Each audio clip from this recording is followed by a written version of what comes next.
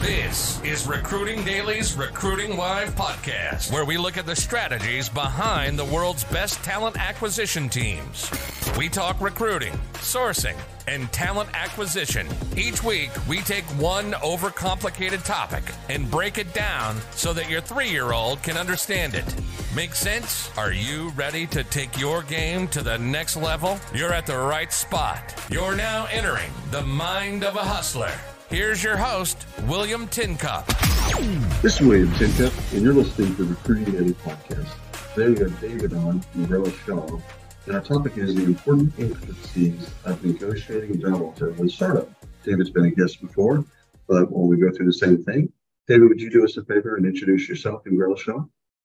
Sure. I'm David Siegel. It's great to be on again. I'm an attorney with Grellas Shah LLP. We're a boutique firm in Silicon Valley. We have two sides to our practice. We have our litigation practice, which hopefully nobody listening to ever needs. What happens? But more relevant to this discussion is our corporate practice, where we represent and founders and startup employees and the range of things that are needed from, in the startup case, formations and financing as an M&A and whatever comes in between, commercial contracts and employment issues. And then we represent founders and other employees in various things, including negotiating offers from startups. And on the company side, we do it as well. We represent companies who are trying to give or negotiating offers with employees or founders. We'll talk about it on both sides, both the candidate's perspective and the employer's perspective. But let's do it from the employer's perspective to start with. What are the things that it's probably common mistakes that from the employer, the startup's perspective? What do they give away too much equity? Do they make the vesting schedule too complicated? What are some of just the common? I've seen this 1,000 times. You always, and this will be true from an employee perspective and from a company perspective, is there's two versions of the world when you're talking about startups. You look at startups pre-financing, and when I say pre-financing, I'm really talking about a priced round, like doing a Series A, Series B, right. And then after, and it's totally different worlds. And so from a company perspective, the big mistakes before tend to be either negotiating too much, doing things that giving too much power to an employee early on, whether that be giving them rights that investors won't like, single trigger acceleration, which is automatic acceleration of all equity if there's a sale of the company, which investors won't like. They want to keep those, for the audience, they want to keep those folks on. That's why the contract isn't as attractive, because what someone's buying is also the customers, technology, the employees, etc. And if it just has a one trigger, then those people could just cash out and then they're gone, which isn't as attractive. If I have that right. You have that 100% correct. And there are different forms of acceleration. Some that are single trigger is just automatic acceleration. There is something called double trigger, where the acceleration only happens if the company is bought and then within a short period of time, the employee is fired without cause. And that particularly pre-financing can be palatable to investors and acquirers, but the single trigger isn't particularly palatable. Well, and as you're creating a startup, you have to think about these things. You have to think about not just getting the product off the market and go to market and all that other stuff. You got to think about, hey, when people come along for your A round and they're doing their due diligence, what are they going to be looking at? This is one of those things that we often, as entrepreneurs, we often get wrong. Is just a lot of what I've learned about the A rounds and B rounds is it's a lot of undoing. A lot of lawyers. Yes, it's a lot of time gets spent undoing things that are freestyled say Series A, and that's expensive. It's also potentially there are other ramifications, because it's hard to go to an employee and say, give this thing up. Or what if with acceleration, it's no big deal. But for other things, like what if the person left and there's something you need to negotiate now? And that does happen. But there are you pointed some other ones. Giving away too much equity early on is a common one. Weird vesting schedules are another one. Also, and this is not that frequent, but does happen, companies agreeing to things like for cause termination provisions, where if the person's terminated without cause, you have to pay them a bunch of money or accelerate their equity. You don't want anything, generally speaking, you don't want things that are not vanilla. Right. Unless there's a really good business reason for that. And the different types of equity. So like sometimes we talk about it in singular fashion. Oh, there's equity. Once you start doing this, but for the audience's edification, once you start digging into it, there's all kinds of different ways to look at it. Yeah. From an investor's perspective, at least. Sure. And normally at the beginning stage, we're talking about just granting stock. And that's the simplest thing to do. It has the least tax implications as opposed to other forms of equity. Right. And the reason you issue stock is because usually pre-funding, the company's not really worth very much. So a share of stock is almost worthless. Exactly. So you can give it out for basically nothing. Right. But you have to remember, as a startup, when you're giving out equity, from a tax perspective, it makes no difference whether you're paying somebody in cash, in equity, in a car, in fine art. Any form of compensation you give to an employee is taxable. And if you give an employee equity and they don't pay the fair market value of it, that's a taxable event that has to be reflected on that employee's W-2.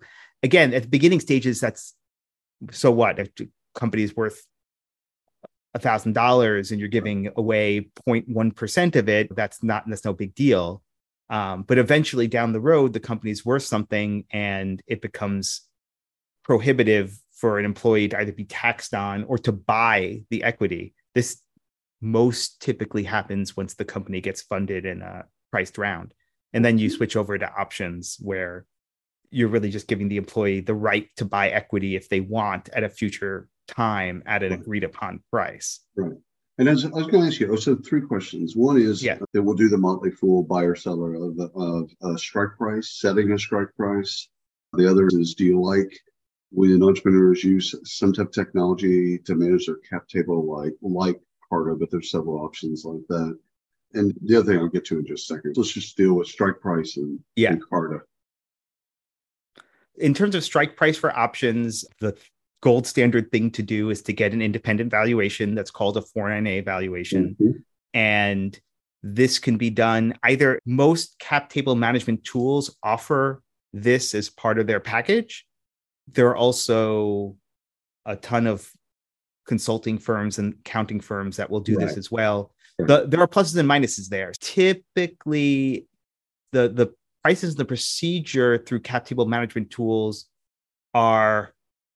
it's pretty simple. They ask for a bunch of stuff and they give you a report. And that's all fine and good if there's nothing unusual going on. But if there's something unusual where you need your valuation firm to interact with you more and take a more bespoke-ish approach, then you'll probably want to consider a firm not associated with or not through one of those solutions. I've seen it with high growth, like people that are going through really fast growth. It's like they outgrow the cap table management tools. Yeah. They're just, we got to have 1,000 employees. Okay. And so those folks, again, if it's just regular kind of steady growth, it makes sense to, it's better than Excel. Yeah.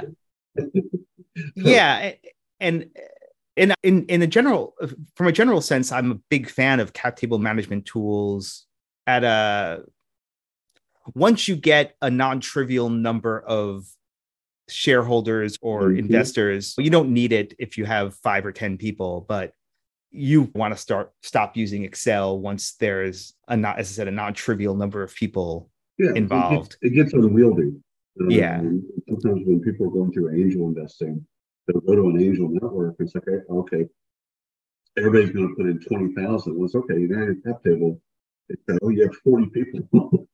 $20,000 investments. Okay, these are the things that the entrepreneurs listen. These are the things that when you do your A round, these are the things that get cleaned up. Yes, they do. And the earlier you think about them, the less it costs to clean them up. That's right. That's right. Are you a fan of the Delaware C Corp? I've seen people kind of start with LLCs just because they're pretty simple to start with, and then move from that to a Delaware C corp, or do you, if left to your own, new startup into a new client comes in and they really haven't done much, they've been in stealth mode? Would you rather just fast track them to, again, it doesn't have to be a Delaware C corp, but what's your favorite mechanism there? So it depends on, first of all, how long, if it's a VC track company, if there's a company that wants to go the VC track, then my first question is, how long do you expect to be waiting before doing a priced round? Because there is some cost in transitioning from an LLC to a C corp, which is what is likely to have to happen. So is it worth it for example, from a tax perspective? If you're an LLC, you're getting passed through, and maybe you think you'll have a long period of time and a bunch of losses that you can take on your tax return. Great. If you're like, we want to do an early seed equity round in 6 months, then I'm going to be like, what are you doing an LLC for? LLCs there's a danger with LLCs, and I don't mean this as being inherent to LLCs, but more in practice, is that they're very flexible and less formal in some senses than a corporation. And if you don't take the formalities of it being a separate entity seriously, then you can lose the limited liability protection of the LLC. Yep. It's with a corporation, things are more set in stone, how they're supposed to be done. And everyone knows there's a board and there has to be board approval of things and stockholder approval of other things. And it's something as simple like that. Yeah. With an LLC, the rules are whatever your operating agreement states, and you make that up, and then people forget to do the things they're supposed to do, and that can create risk. And with LLCs, it does have, it's membership, right? It's 100% membership. And it's a membership. Yeah, you can call it, you get to call it whatever you want. And units, you can do percentages, you can have different types of units. You don't have to register any of these things with the Secretary of State of any state. You just write whatever you write. And that's again, tremendous amount of flexibility. All things that are probably going to have to be redone when you take a price round. Yeah. Now, mind you, I will say there can be a benefit to LLCs, which a lot of people don't think about, which is, so with a C corp and only a C corp, you can get potential qualified small business stock with that. And so that's up to a $10 million write-off on capital gains when you sell your stock. You cannot get that from an S corp ever. You can only get it from a C corp, and you have to hold the stock for 5 years, and there's some other requirements. Right. The thing is that LLCs are special in that if you get a membership interest in an LLC, and later in exchange for that LLC interest, you get shares in a C corp, you can enjoy QSBS on the gain above the value of the LLC interest that you had. And that gain, so it's either 10 million or 10 times the value of the LLC interest you gave up. Let's say you start your company as an LLC and you build a bunch of value in it, and let's say you own 100% of it, and let's just keep things simple, and it's worth $5 million by the time you convert to a C corp. Then later on, if you hold those C corp shares for 5 years, then you can get a write-off of up to 10 times that $5 million. Oh my goodness. But you get no write-off on the price from 0 to 5 million. So essentially to get the $50 million write-off, you have to sell your shares have to be at least worth 55 million. Got it. But that's enormous. Yeah. I was going to ask you, do you in-house, do y'all have tax? Do you have folks that kind of help? Because a lot of this comes down to tax implications, right? This is 100%. Yeah, it's largely tax. And yes, we have in-house tax attorneys to help with this kind of stuff. The two things I want to ask you about is, one is co-founders, the steps that you guys see with co-founders. The startup that I advised, they had 3 co-founders, and this is pre-COVID. We were really getting into the first couple of months of COVID, and he was in India, one of the partners, and he died. Oh, So Lord. the other Okay. two partners are like, the other two co-founders are like, what do we do? What do we do with his share? What do we do? It was, and they just started, like they were like in wireframe, like they Yeah. didn't have a product, they didn't have a revenue, they didn't have any of that stuff. And so I think they're all Indian guys. And so they figured out, let's do something nice for the family and then go build the business. And hopefully that'll be something that'll be remembered. But he was a key part of the team. And so it was a huge hit. But I've got a bunch of co-founder stories, but from your perspective, where do we see not just some of the mistakes, but just the intricacies of the title? Like, where do you see it where people get this right or don't? So a couple of things. One is a lot of startups don't pay salary to co-founders at the beginning. It might be a necessity, but it might be a necessity not to, a practical necessity, but legally speaking, in most states, it's actually required. Right. And so you're creating risk by not paying salary. Again, it might be what you have to do, but go into it with open eyes. That if you're not paying salary, then at a minimum, any co-founder that leaves on bad terms is going to have leverage against the company. It can't be all sweat equity. It can't be. Yeah, exactly. Not doing a cliff can be problematic. It doesn't necessarily have to be a full year. And I think co-founders should discuss what kind of cliff to have and have a real conversation, because the reality is somebody being terminated at 11 months is going to have a lot of ill will, unless there's a really good, if they leave voluntarily, it's usually okay. But so it should be thought about intentionally, but having no cliff can be a real problem because for the audience, co-founders, they have agreements with the company.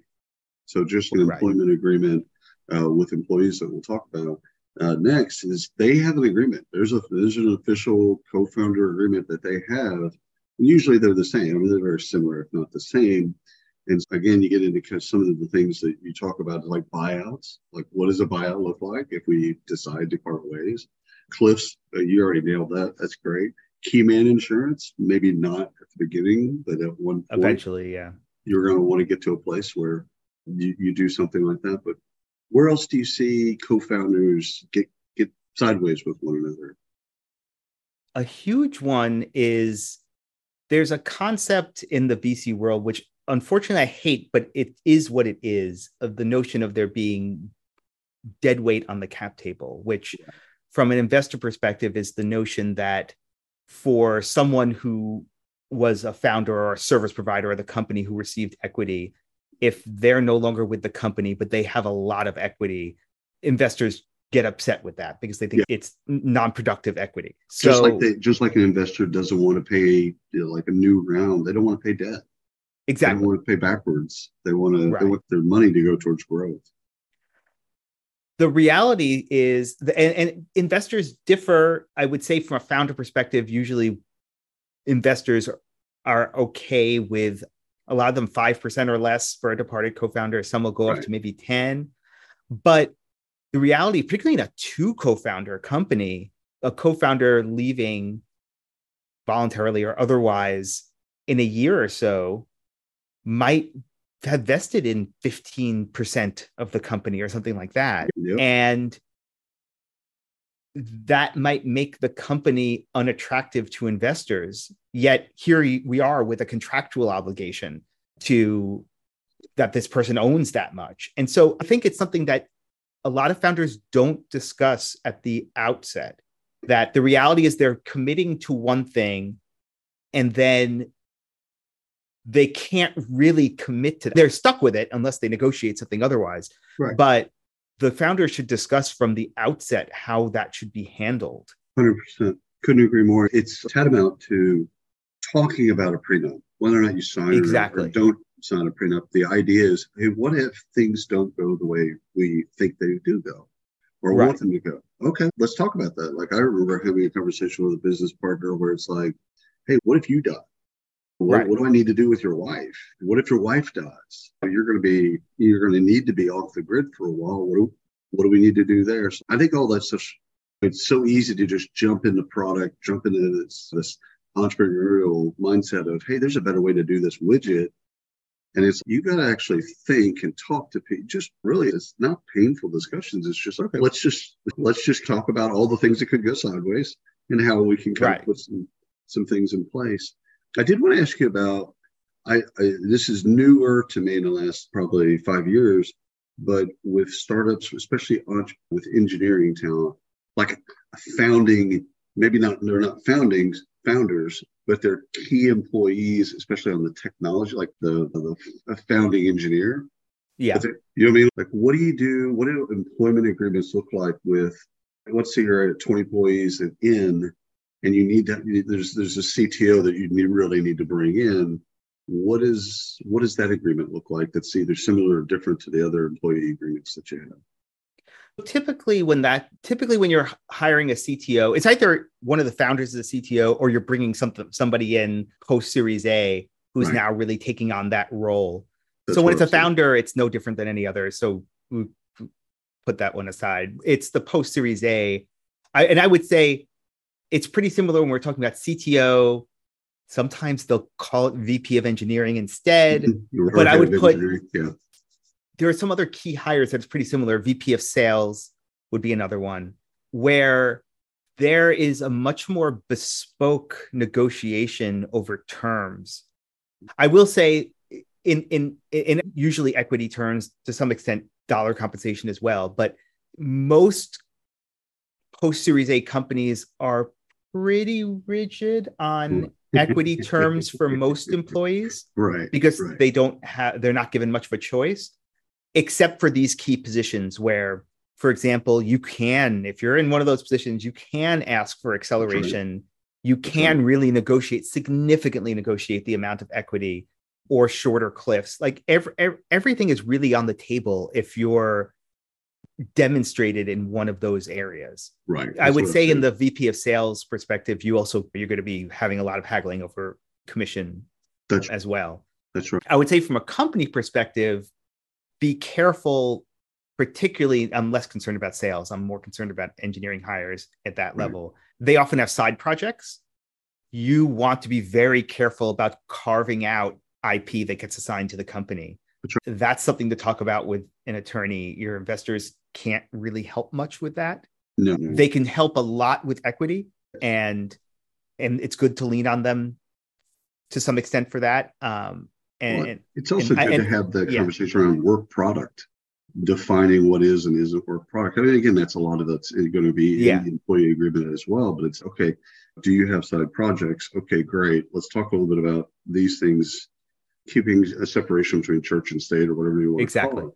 Yeah. But then, okay, the work that you're doing here needs to stay here. Like all that stuff. Again, I like the way you framed it. Everything's, especially with that type of talent, everything's negotiable.